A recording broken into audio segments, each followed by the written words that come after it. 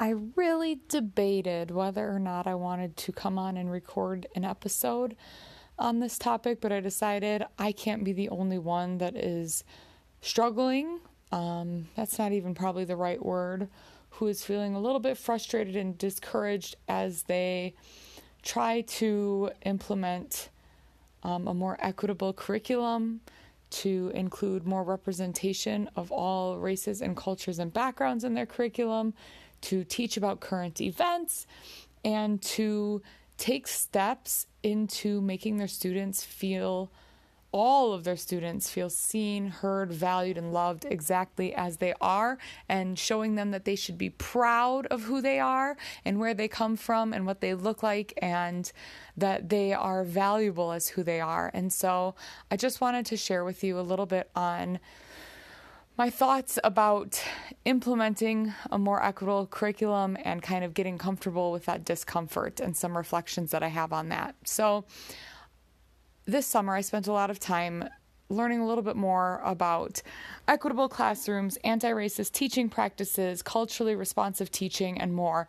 And while it is imperative for all of us as teachers and educators to take steps in that direction, it's impossible to do everything at once, right? Anytime you're learning something new, anytime you're stepping into kind of a new space or a new area that you don't have a lot of experience with, if you try to do everything at once, you're going to burn yourself out.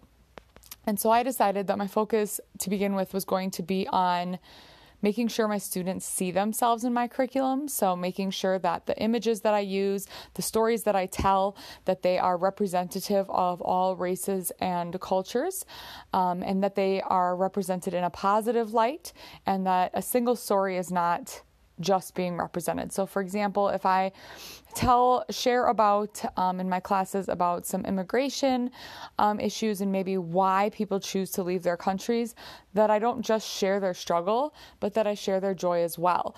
And so that has been my focus. Now, I had the words Black Lives Matter show up and be used on a slide that we were reading.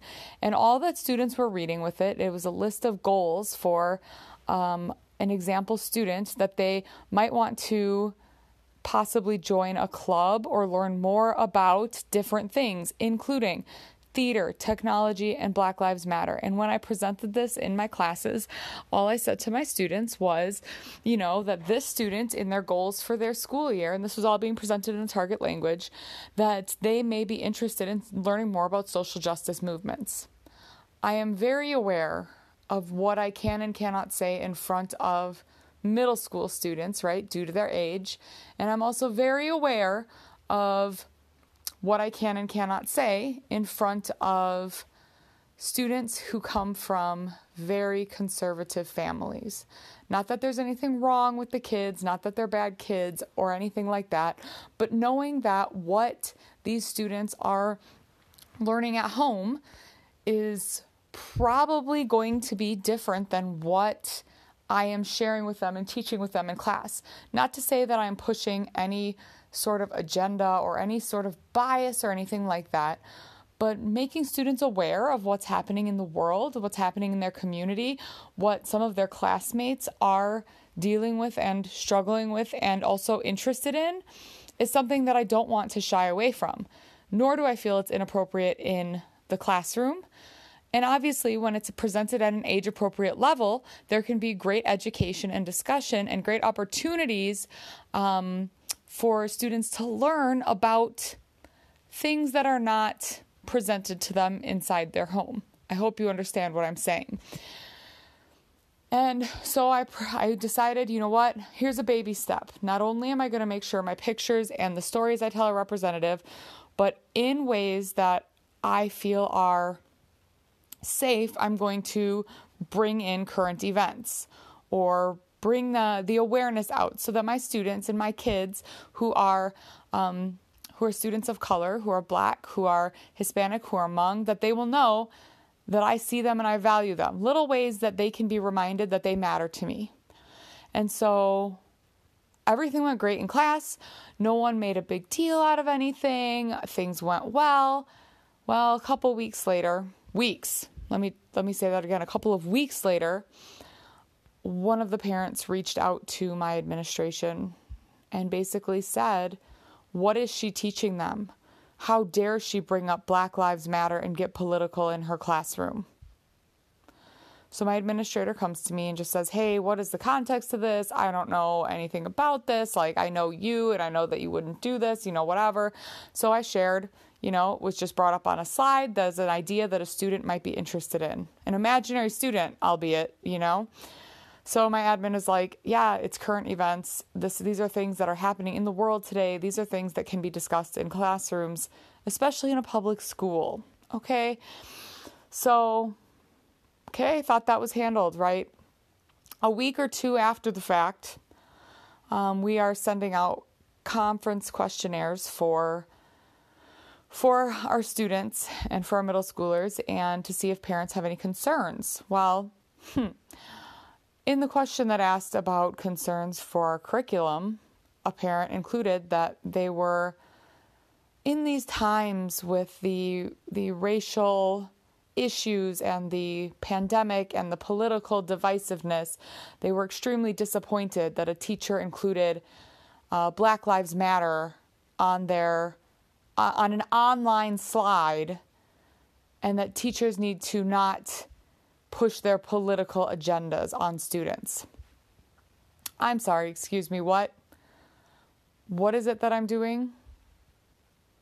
Oh, wait, you mean that you're deeply disappointed that I might dare to talk about something like Black Lives Matter, like racial inequity, like representation? Oh, excuse me, I'm deeply disappointed that you couldn't approach me directly to have a conversation about your concern. But you feel almighty and powerful behind that keyboard, don't you? So instead of being passive about it, I alerted my admin and I said, here we go again. Same kind of issue from the same class, from the same age level. And what the kicker is about all of this, you guys, and I'm just trying to share with you the realities of the situation of stepping into areas that might be uncomfortable for you, your students, or some of your families, is that these activities, this discussion, took place in class and was submitted in class. And so my question is, how did the parents know that this was brought up unless the students ran home and told them about it? One parent lied and said they were helping their child do their Spanish work, and that's how they knew about it. That's not true. They did it in class. So I have kids in my classroom that are running home to let their parents know that this is in there. Or one kid let their parents know, and a parent called another parent to complain on their behalf. This is the mess we're dealing with. Now, I'm so thankful that my admin is supportive of making sure that we can be representative and teach on such things that apply to our students' lives at an age-appropriate level. And so my admin called both of these parents. All is good. However, I could allow this to derail me from straying into areas that could be uncomfortable in the future. But I have to remind myself, and I guess the whole point of me recording this episode, thanks if you've made it this long, is to remind you as well that the discomfort that I as a white teacher feel in teaching on equitable topics, on including representation of all different races and cultures in my curriculum, in making sure that my curriculum is equitable, is moving towards moving to become anti-racist, and that my teaching is becoming culturally responsive, that discomfort is nothing compared to what our kids who are not white feel in their everyday lives. And that discomfort is nothing compared to having to live your life in fear because of the color of your skin, of having to live a dual life, one that you live at home, but you know that possibly your language, the way you speak, the way you do your hair will not be accepted in your white school, or in your white community, and having to code switch between the language you use at home and the language that's acceptable in school, because you know that the whiteness and the white supremacy and the systems that have perpetuated that for forever won't accept who you are as you are.